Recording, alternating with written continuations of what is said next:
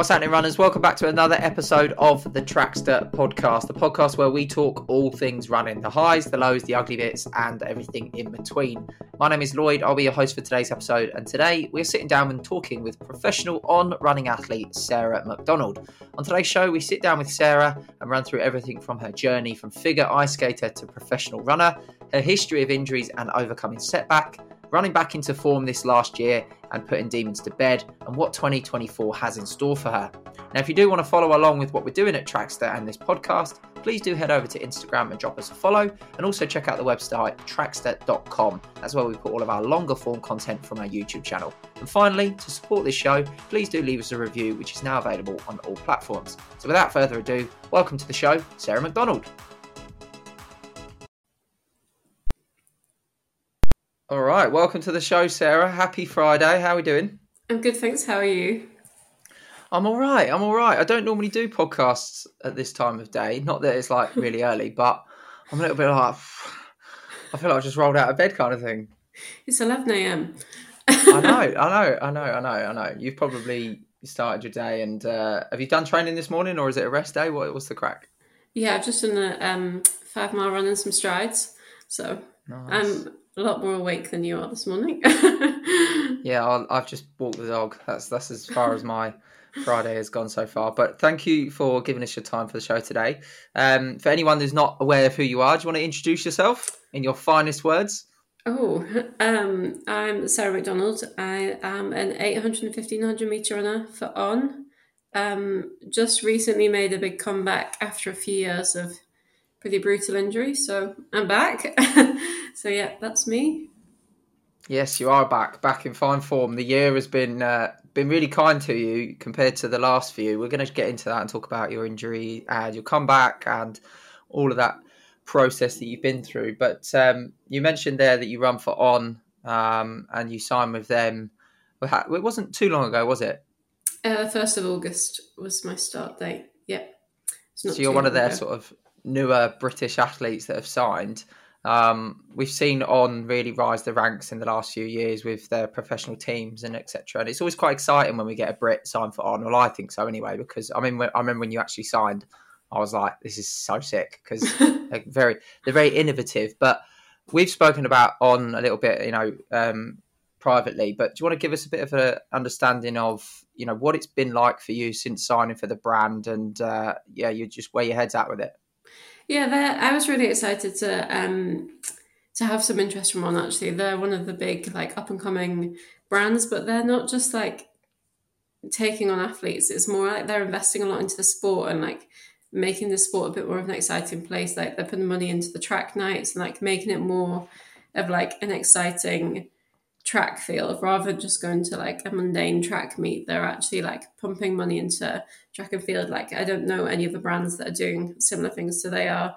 But yeah, it's been really cool to be part of On, and everyone's been so welcoming, and I feel like part of the family rather than just a number on the roster. So actually it's been really cool, and it's been a big change. I was with New Balance for a long time before that, probably 7 years. So yeah, it's been a bit of a change, but it's really cool, and it's good to be part of their whole journey now moving forward in the sport. And you mentioned there you was with New Balance for 7 years, so you've been a professional athlete, nearly 10 years all in. How has the professional athlete life, if you like, changed over that time, or hasn't it? How has it changed for you? I think the main change has been the shoes, really, and how that's changed the game for everything. And I mean, I'm not one of the old people that want to rant and rave about it, but actually it's crazy how much it has moved on middle distance, but also the marathon and stuff. And that's been crazy to watch from the outside for me, because I was kind of injured in that big period. I mean, oh, the dog just made a funny noise. Did you hear that? I wasn't sure if that was the cat. Yeah, I was kind of outside of it for that period of shoe craziness. And I remember standing on the start line in Doha looking at people's shoes when it was a really, really new prototype for Nike, and being what are those? And I remember looking at Safan Hassan's feet being I've never seen anything like this before. So actually that's probably been the biggest change. But brands have come on a lot, and like the game's kind of changed in sport, and like times have moved on because of like COVID and stuff as to like what kind of allows you to get a contract. And like I think that baseline has gone up a lot. I'm not sure what you think about that, but that's kind of what it seems like to me. But no, it's been really cool. And I would say to like anybody that wants to live the pro life, is it's almost not what it's all made out to be sometimes. And sometimes it's kind of easier to be on that sideline and like not have the pressure. But no. Does that pressure come from like a performance perspective? So you're expected, or you may deem it expected to run fast and win races? I think it can kind of be both ways. Like I've never really personally felt any performance pressure from the outside or brands, but like I did find it really difficult when I was injured. Like I knew that like they were still supporting me at the time, but like you never know when that support's going to kind of curtail. Like when 1 year of injury becomes 2 years of injury, it becomes 3 years of injury. Like you know that you're kind of like at risk at that point. And within like contracts, it's often stated that like you have to have performed a certain number of times.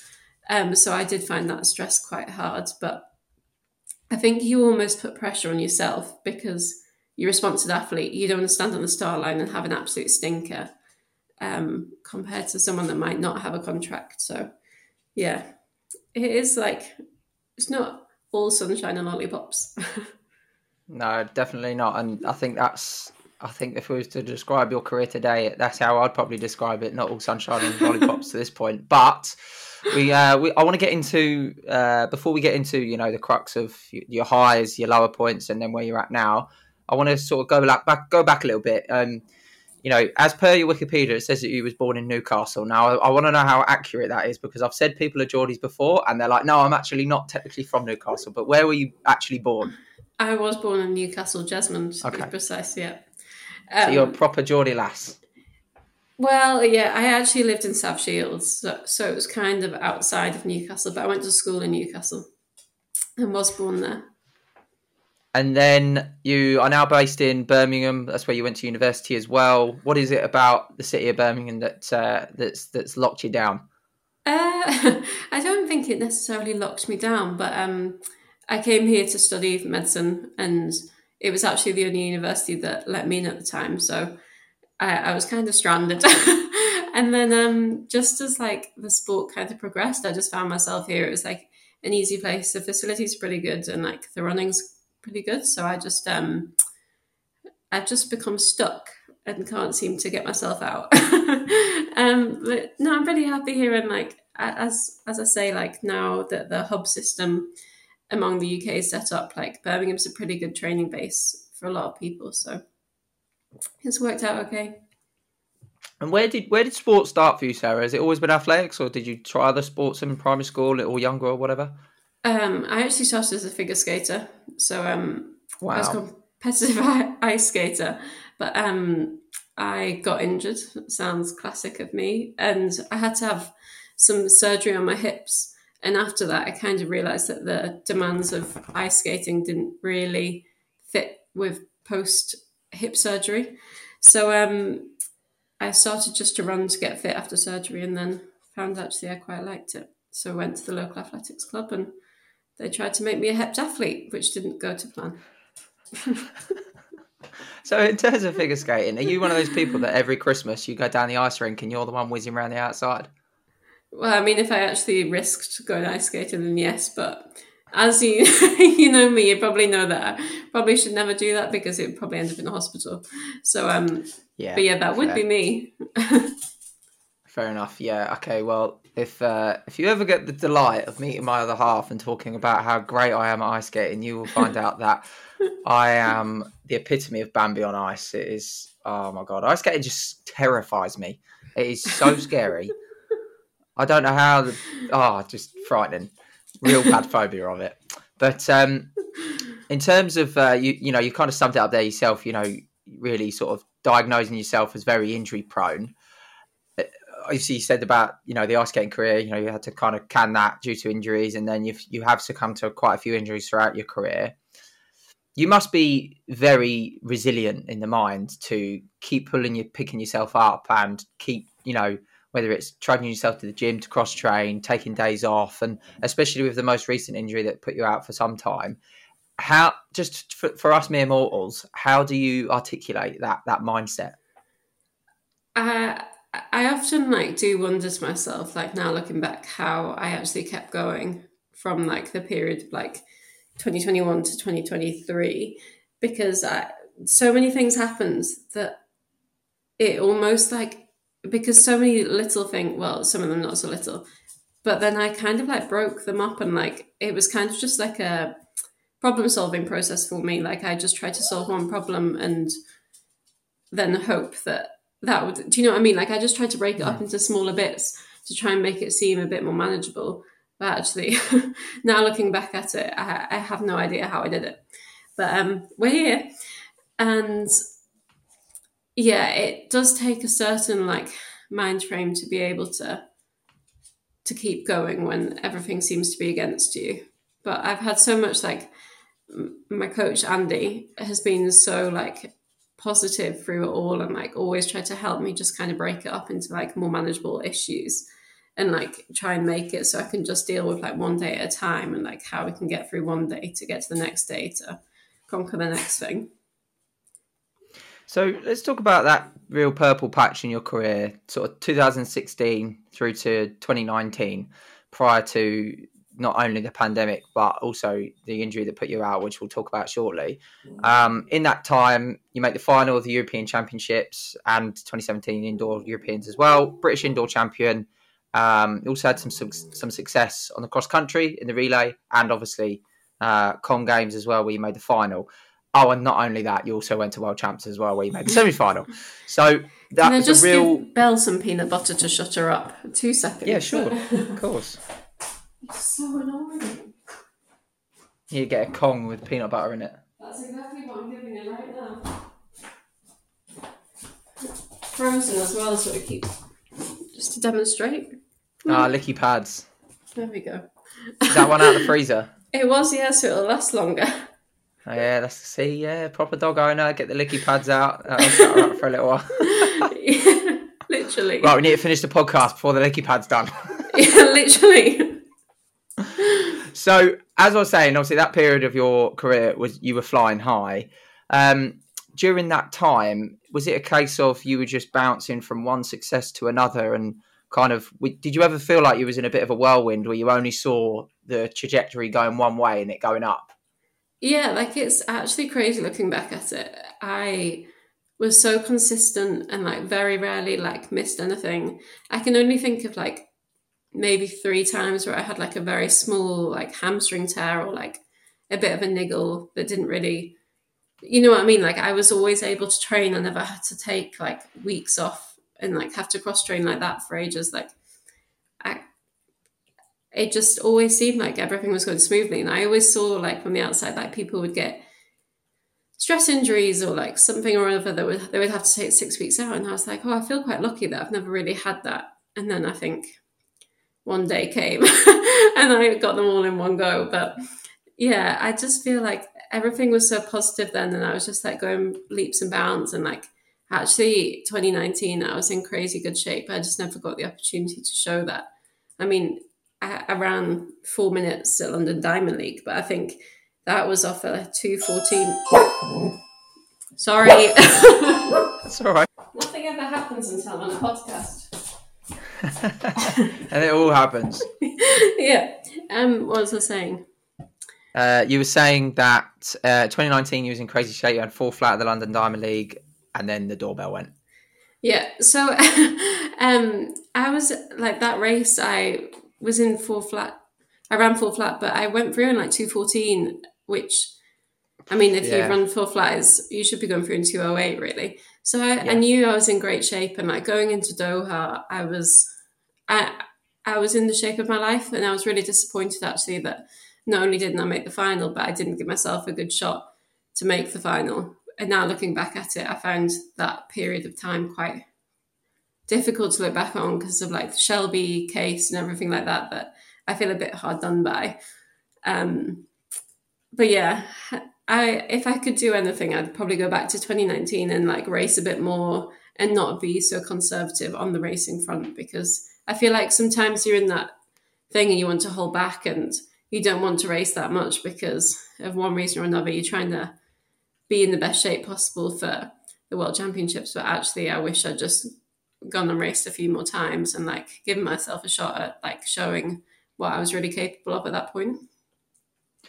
And you must, with that feeling, and if we skip a few years to now, or to say like the peak of this summer season, there must be a feeling of, I have got a bit of like, you kind of want to avenge what you feel like maybe you didn't accomplish then. You knew it was in the legs, running 2:14, 300 to run full flat is crazy. Like, you probably sat there thinking, bloody hell, I can run 3:56 or 3:57 or who knows what I can do. Yeah, was there a sense this year where you were like, wow, like I can do this, and how far can I go because I'm years down the line now, I'm stronger, I'm faster, I'm better?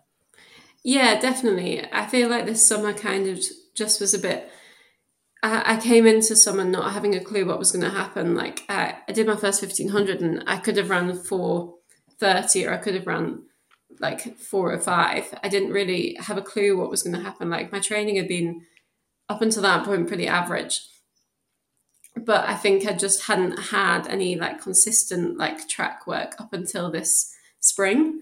So it was a case of like just seeing how the season went, and like my initial goals were just to try and make it through a 1500 without breaking or snapping or anything bad happening. And then I soon changed those goalposts, and like I finished the summer really, really disappointed, not breaking 4 minutes for 1500. But which is crazy, like looking at it. And I remember speaking to Andy, and he was like, "You can't be disappointed that you didn't break 4 minutes, bearing in mind everything else that's happened." And like, to be honest, like races kind of just ran out on me. Like the end of summer had nothing, and I was trying to get into a diamond league to try and like show my shape, but like that was just impossible because everyone wanted to be in those same races. Yeah, that is so funny, isn't it? Classic runners characteristic. We all want it. We all want our cake at once, and then we run out and we want more. But I think that the fact that you ended the season disappointed with the times that you ran, which are fantastic. You're literally running more or less your best ever, off the back of an uncertain, uncertain shape that you were in ahead of that season. It bodes well for the future. Do you want to just talk to us a little bit about? You mentioned when we were chatting about that 2019 year that was so great, and then eventually the day came where things did take a turn. For those listening, talk us through that day. Talk us through the injuries that you did succumb to, and if you can just take us through that journey. I know it's quite a long one, so we'll save a big portion for the chat for that section. So everything was great after Doha. I think I came back from a vengeance because I was so disappointed that I didn't make the final. And I genuinely thought that like if things went my way, like I knew I was capable of like a 57-second last lap in a 1500. So like I knew that on my day in like a final, I was capable of like snatching a bronze medal. So I was like really disappointed not to give myself that opportunity. So I kind of went into the winter with a vengeance, but like soon I had no idea at the time, but like I had a weird feeling in my foot. Like it kind of felt like my sock was always folded. So I'd like be like stopping on runs and stuff. And they sent me for a scan and found out that I had a stress response in my big toe at the time, which I kind of pretty much ran through. I wouldn't recommend it, but I was able to do my like main things, but I just do my doubles on the bike, that kind of thing. And from there, I kind of got back, did Eurocross with this stress response to my toe. We won in Lisbon, and then winter kind of happened. So I went to South Africa, and training went fine.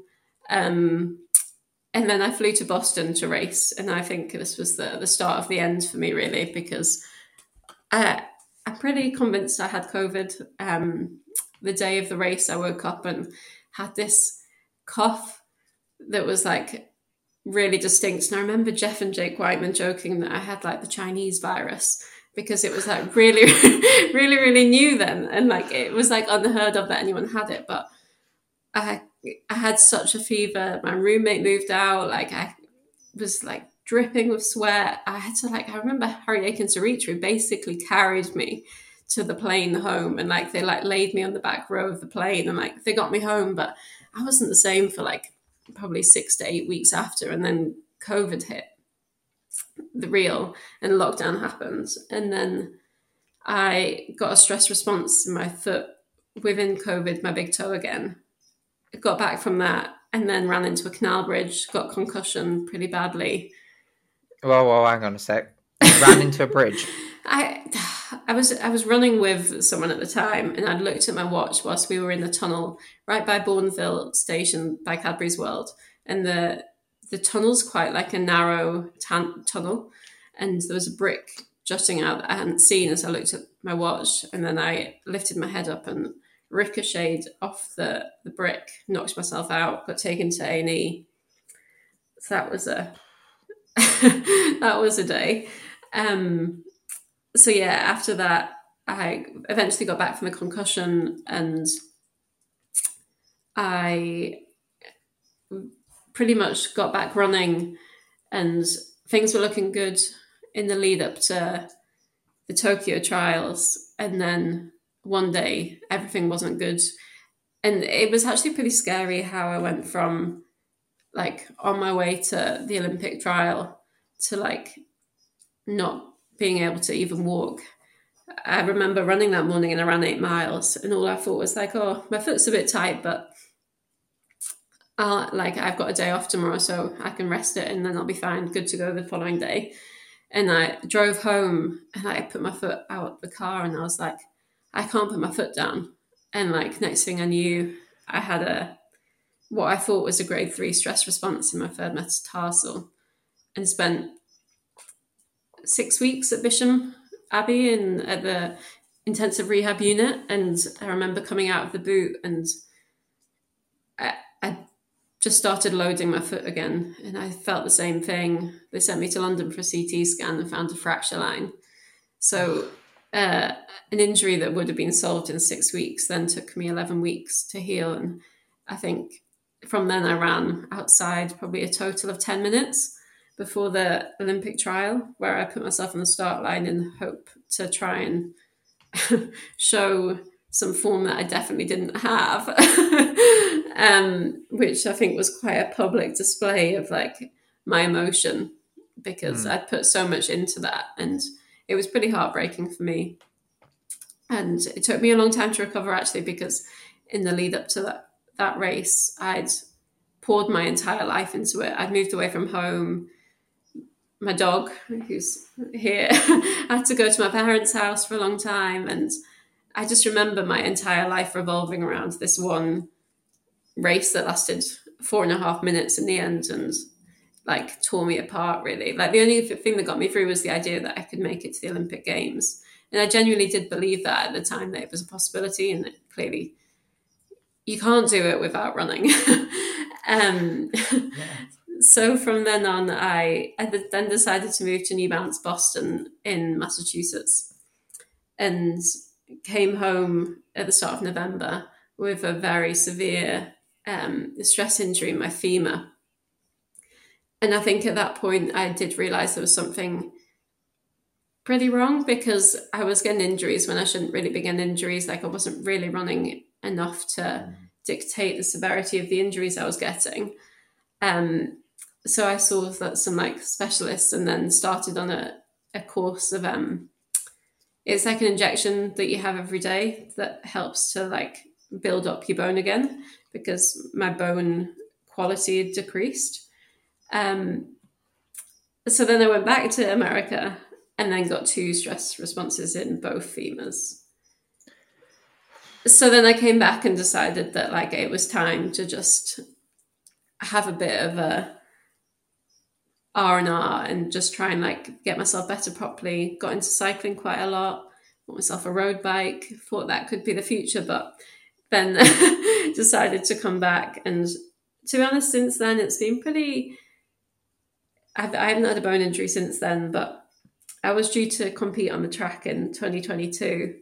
And the day before, I was doing some strides at the track and tore my hamstring, Oh, which isn't very documented.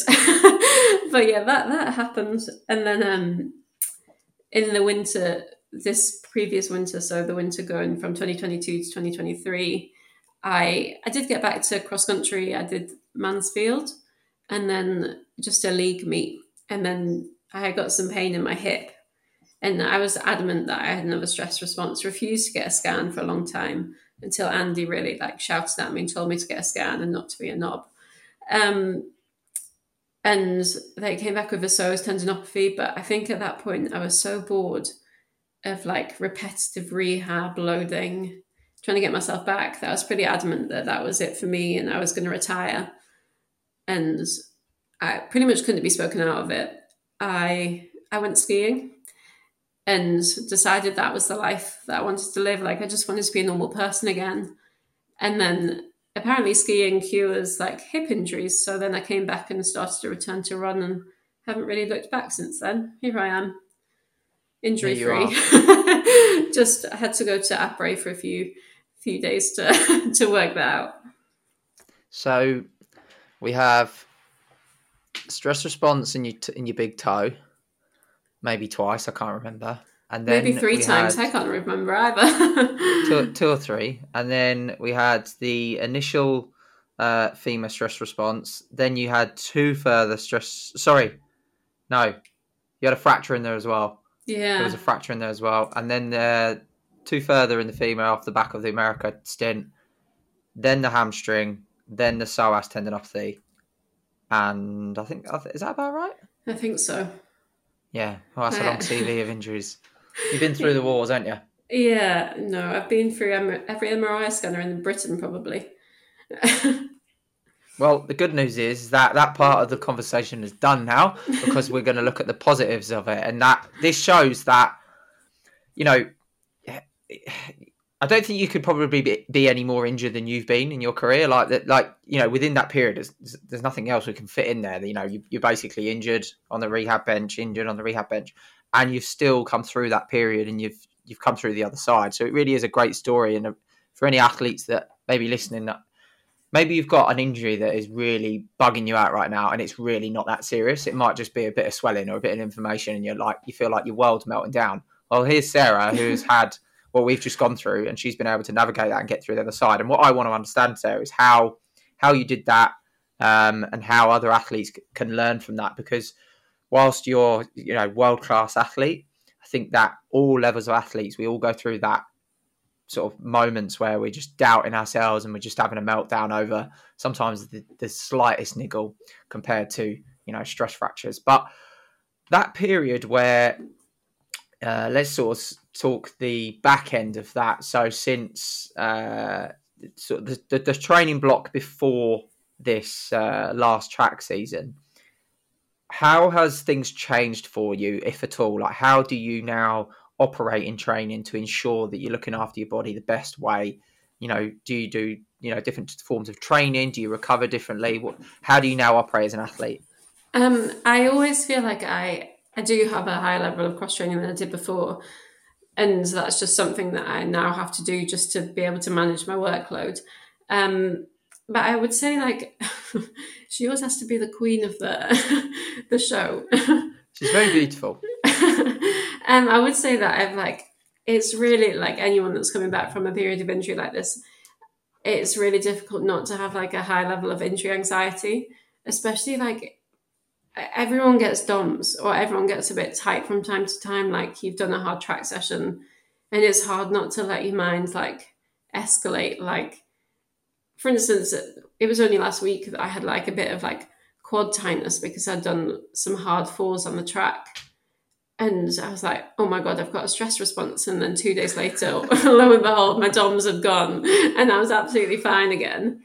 But it is sometimes difficult not to like think the worst. And like, it's hard not to like be like overthink little things, which I found particularly difficult.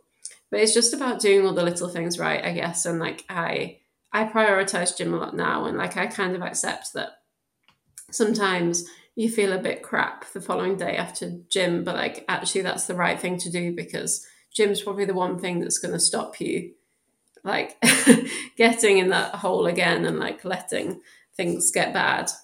So I think like a little bit more cross training, a bit more emphasis on gym, and just like overall, I've just learned that I can't run really, really slowly.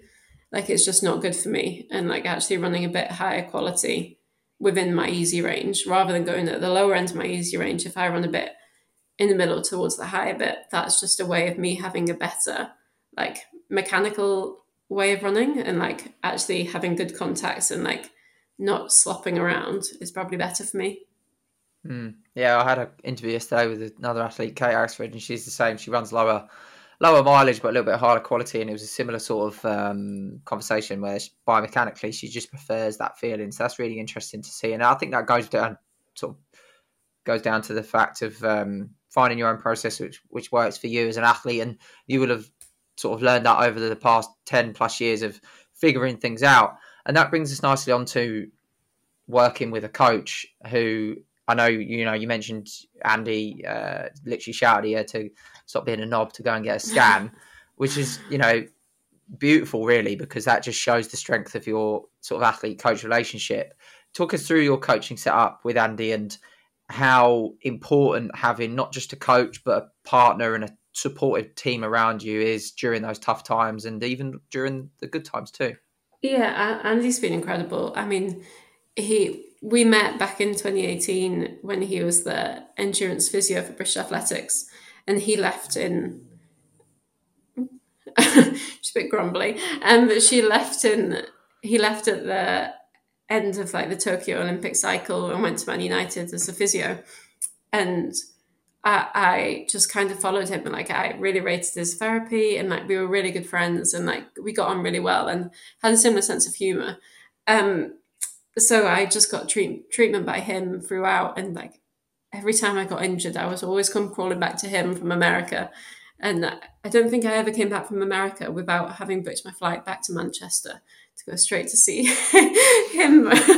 And then we were always in good contact. And I think when I developed the stress response in both legs, it took me a while to get over that. And then I came around to him and I was just like, how about you just coach me now, like full time? Because he'd always get me back to a point of being able to run like 20 minutes, and then he would hand me back over to whoever, and we'd always end up in the same place. So I was like, I think it's time for me just to get coached by you. And I really rated him, and like we had a really good relationship. And even through like this time, like he's always open to like ideas from me, or like if I've done a session that's similar to what he's suggesting, then we'll just be like, well, why don't we do that then? Or if something works, then it works, doesn't it? So yeah, he coaches me remotely, but I see him once a week, and I'll do drills sometimes with him, and like if he's around, we'll do a session together. But the rest of the time, my partner trains with me in Birmingham, and I use the talent hub in Birmingham too. So I have a really good network around me, and like I kind of just do things the way I want to do them, and like what works for me, rather than trying to fit into a different setup. And in this world, since you've kind of come back to full form, not only has the shoes changed during that period, we've gone through a pandemic where the world's mental, the whole shoes and tech has changed, but really a lot of training philosophies have come into the media as well. In terms of sort of 800 meter, 1500 meter running, I feel like that's always under a magnifying glass at the moment with the best way to approach things. Has it been difficult for you to kind of be like, well, before my injuries, I was really good at running and like things worked. And now there's all this other information going around with double threshold training, which is not new to us. Like, it's been around for decades, but it's almost like that's the new thing. When you train remotely with a coach, or you train, a lot by yourself or whatever, do you ever look at other people and sometimes think, oh, maybe I should be doing a bit of that? Or because you're so focused on your own sort of history of the sport, are you quite a stubborn person where you're like, no, this is what I want to do? I feel like I'm pretty stubborn, but I also like I'm aware of what I'm capable of in terms of like I don't think I could ever tolerate double threshold. I also have a theory that the younger Britsons don't actually do that. They've just like made it up to see like how many of the world will follow. Yeah, interesting theory. Yeah, I think you might be right. And they might be laughing right now because everyone seems to be doing it. But yeah, I have just been quite strong, and like I know that I can only tolerate 2 like big sessions a week. So I kind of split those up like Tuesday, Friday or Tuesday, Saturday, just to like keep them separate and know that I can hit those sessions with quite high quality rather than trying to squeeze 3 sessions in that one of them is going to suffer or like 2 of them might suffer as a result of tiredness. So that's just the way I've learned that I can tolerate the training that I need. And I can't be squeezing 2 into one day. One day, really. And you mentioned earlier in the chat that you do some doubles on the bike, and cross training's been a big factor for you now. Is it cycling that you use mainly for cross training, or are there any other forms that you've used in the past? So I mainly actually use the elliptical, although when I was injured, I'd use the bike a lot because I've got a walk bike in the garage and I have a road bike. But yeah, the elliptical is my main thing. I just kind of like how similar it is to running, and it stops me like coming back to running with like odd mechanics because I've been sitting on the bike too much. So yeah, my elliptical is my go-to. Have you ever considered getting one of those, the ones that you can take out on the road? I don't know what they're called. Elliptigo. Oh, you've got one. Well, it's not actually mine, it's Andy's, but I do. Do you use it? I don't use it outside because I don't think Birmingham was made for the elliptigo. It's too bloody hilly. I have a turbo trainer and I'm not sure anyone could deal with me on the roads in that. Fair enough. That's amazing. So, as a track specialist, Sarah, that's what I would call you. Not only, I know you do a bit of cross and the odd little road race, etc. But I would say you are a track specialist. We're now into the winter. I would say that we're into it now. We're into the crux of getting your head down.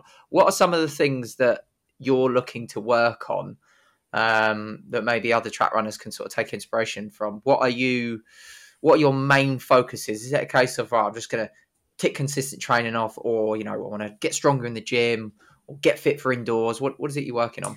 Right now it's just kind of getting that strength base back. I feel like we had to take a lot of shortcuts coming from the place I was in December back to track season. So it's just kind of getting the fundamentals right for once, and actually going into a winter knowing I'm healthy, knowing I'm ready to take on training and do some big sessions. So just a lot of tempo 10k 5k sessions at the moment, get myself nice and strong, and then we'll start to focus on indoors. I did Mansfield last weekend, and I don't know if you were at Mansfield. It was horrendous. Yeah, I didn't go, but I heard. Oh my god. I normally do Mansfield because it's like a track runner's paradise. It's no mud in sight, pretty hard, you can fly around it. It was awful, genuinely horrendous. So I think I've retired from cross country for this year after that. Oh, what? You're not going to do short course at Liverpool? No, not tempted? I'm not. The spikes are still in the bag, and there's been a squirrel sighting in the garden clearly.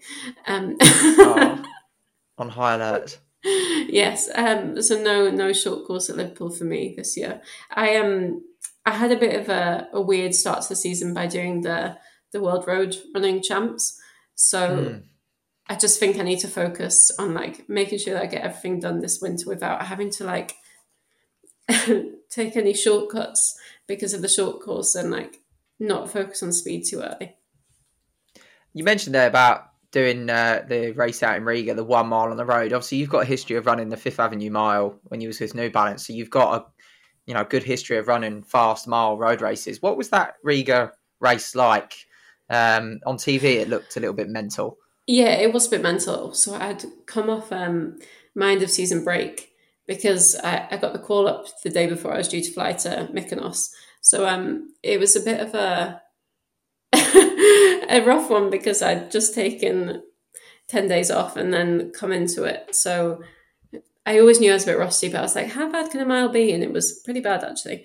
I think because people had gone straight from pre to running that, it was people were actually in pretty good form, but it was a pretty mental race, actually, and there was a pretty big hill in it. And And the women's side was super strong. Like, it says a lot that Faith actually came third.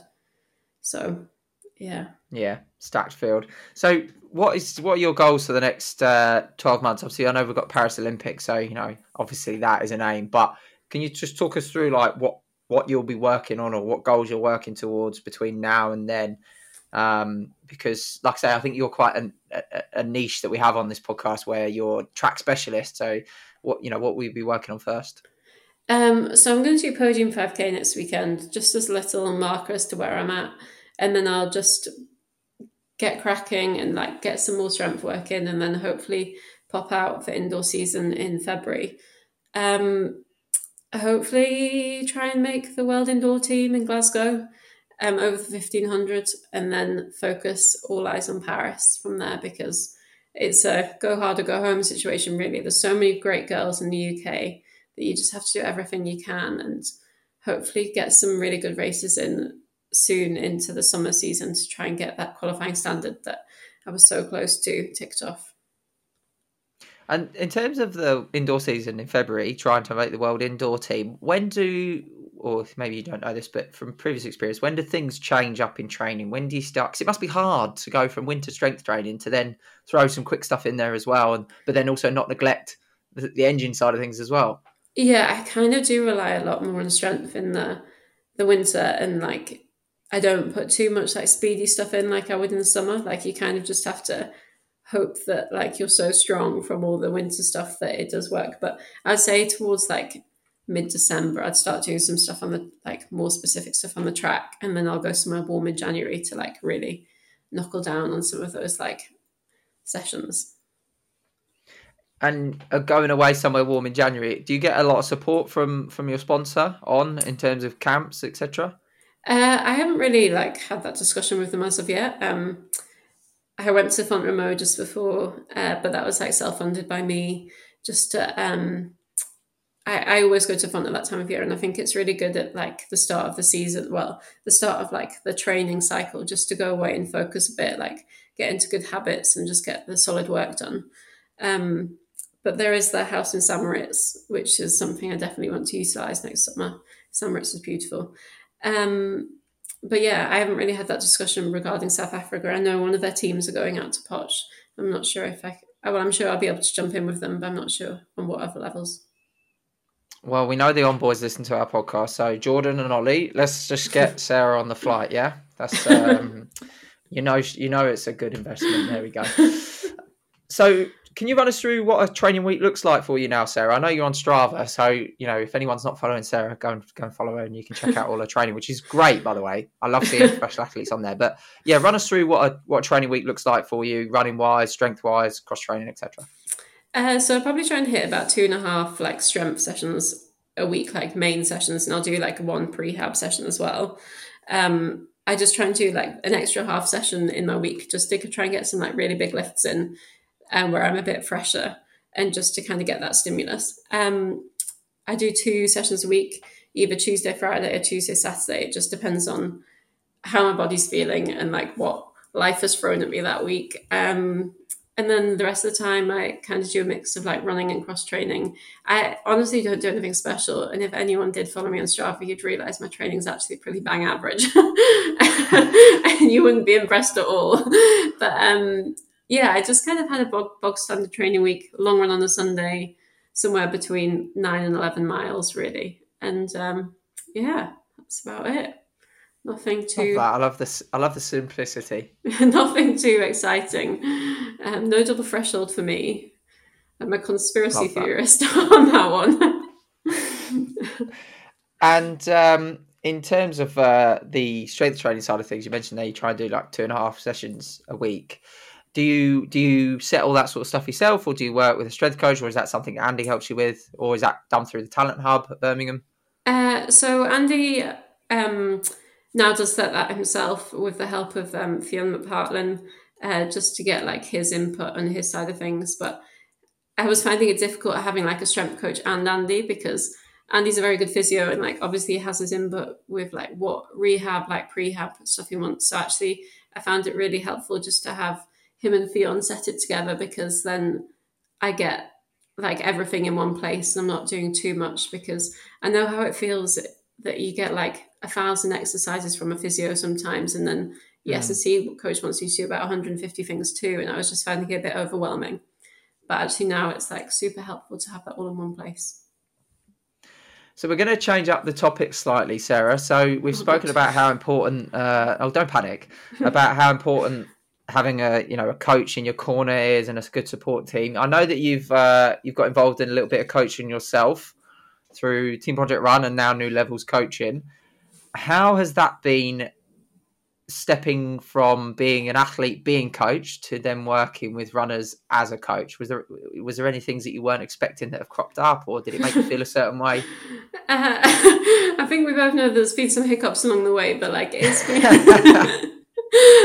no, I've really enjoyed it actually, and like actually being able to give back after everything I've been through, and all the coaches and like experience that I've got from all the different setups I've been in. It's been really good to like see people grow and like help people get their PBs and stuff. So actually I've really enjoyed it, and like I found it a good way of like stepping away from my own she's really trying to wrestle me right now. Step away from my own sport to focus on someone else. I've really liked the experience actually. Do you think that? Well, I know this firsthand, but you must feel in such a sort of great position when someone comes to you and goes, "Oh, I'm having a meltdown because my foot hurts." Well, let me tell you, I've been there. I still find it like athletes are all the same, aren't they? Like no one really listens when they've got an injury. But no, it's been good to like try and help people and like support people, because I do know how it feels, and like those times when you're really panicking, sometimes you just do need to take a step back and like look at the bigger picture. And actually, is a night off running and like a donut really gonna help? Probably yes. Always say yes to the donut. Yeah. So, are you a fan of our sport, Sarah? So, let's say like Friday, Saturday night, Diamond League will be on TV. Would you be sitting down, like glued to the TV? Yeah, no, I would watch the Diamond League and stuff like that. I wouldn't say I'd watch like the obscene like meets in America, but I would watch the Diamond League. Yeah. Not as sad as me. You can say no. I don't know to what extent you watch it. Yeah, I'm just obsessed with it. Belle. Is Belle running manic? Yeah, she is. Right, in the kitchen. There we go. Full-time athlete, part-time dog mum. Full-time dog mum, part-time athlete. That's the life. So let's create a scenario, Sarah. We do this with all of our guests. Let's imagine that you are named as the new CEO of UK Athletics. Congratulations. And we don't have an unlimited budget, but what would be the first 3 things that you would change or do?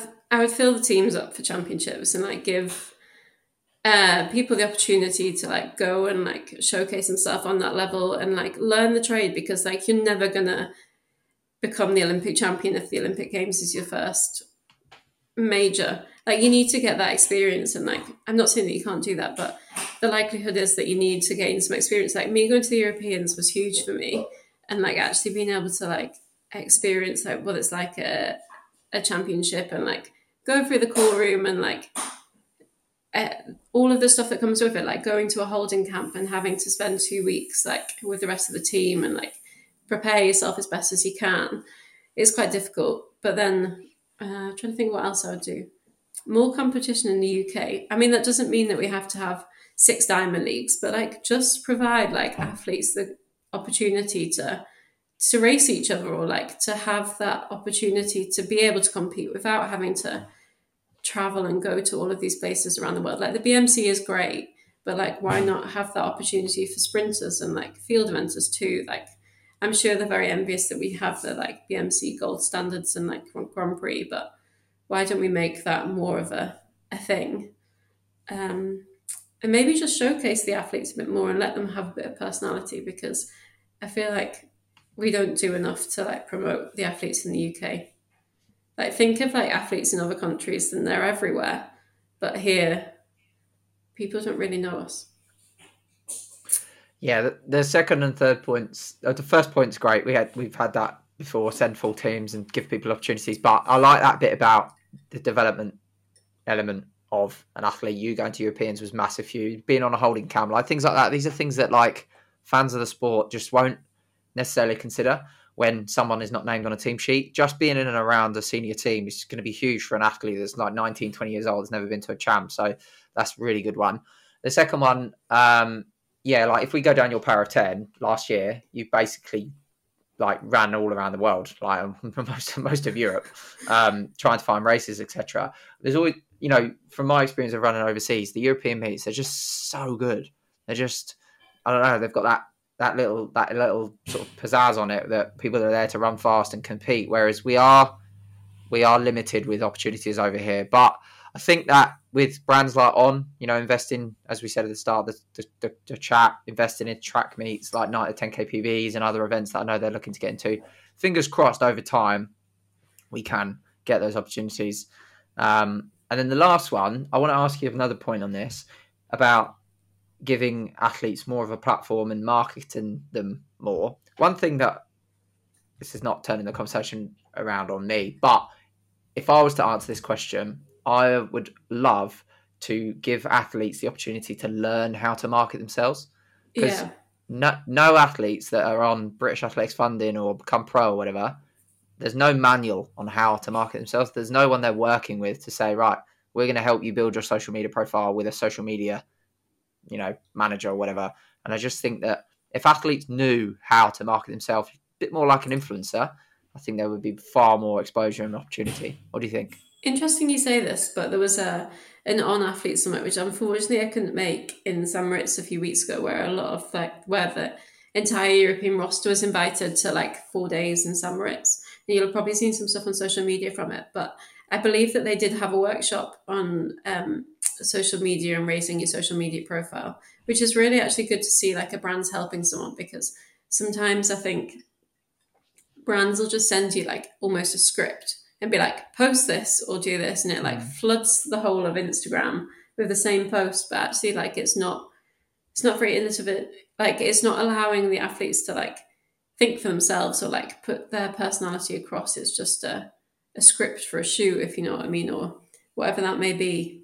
But no, it would be good to see that education come across to help athletes, because I think it's something that sometimes athletes try to just ignore because it's difficult and they want to focus on their own training. But actually, if you gave them the opportunity to learn in a simple manner, then maybe small steps would help in that regard.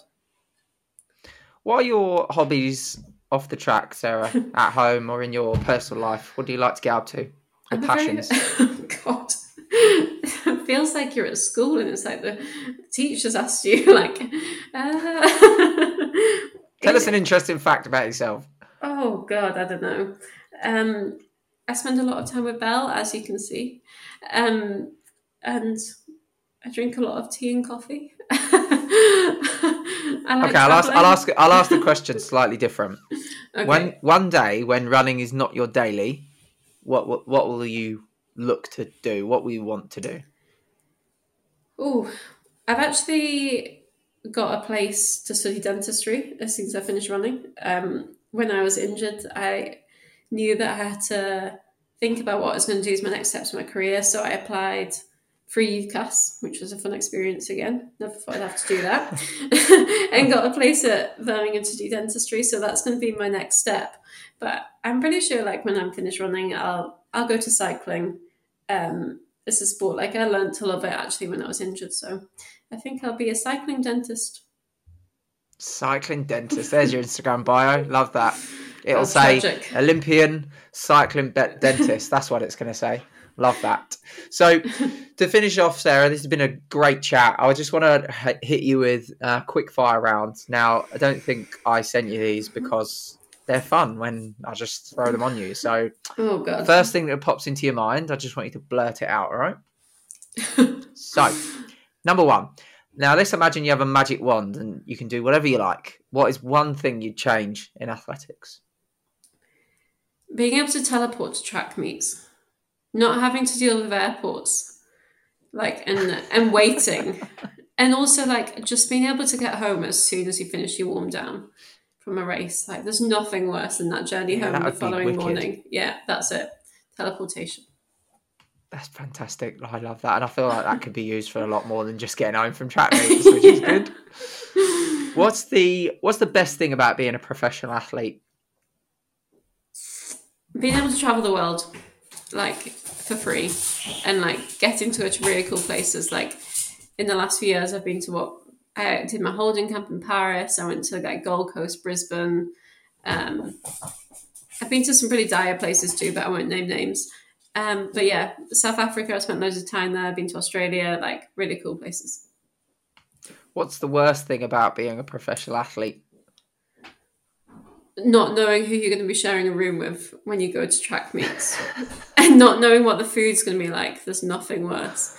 Yeah.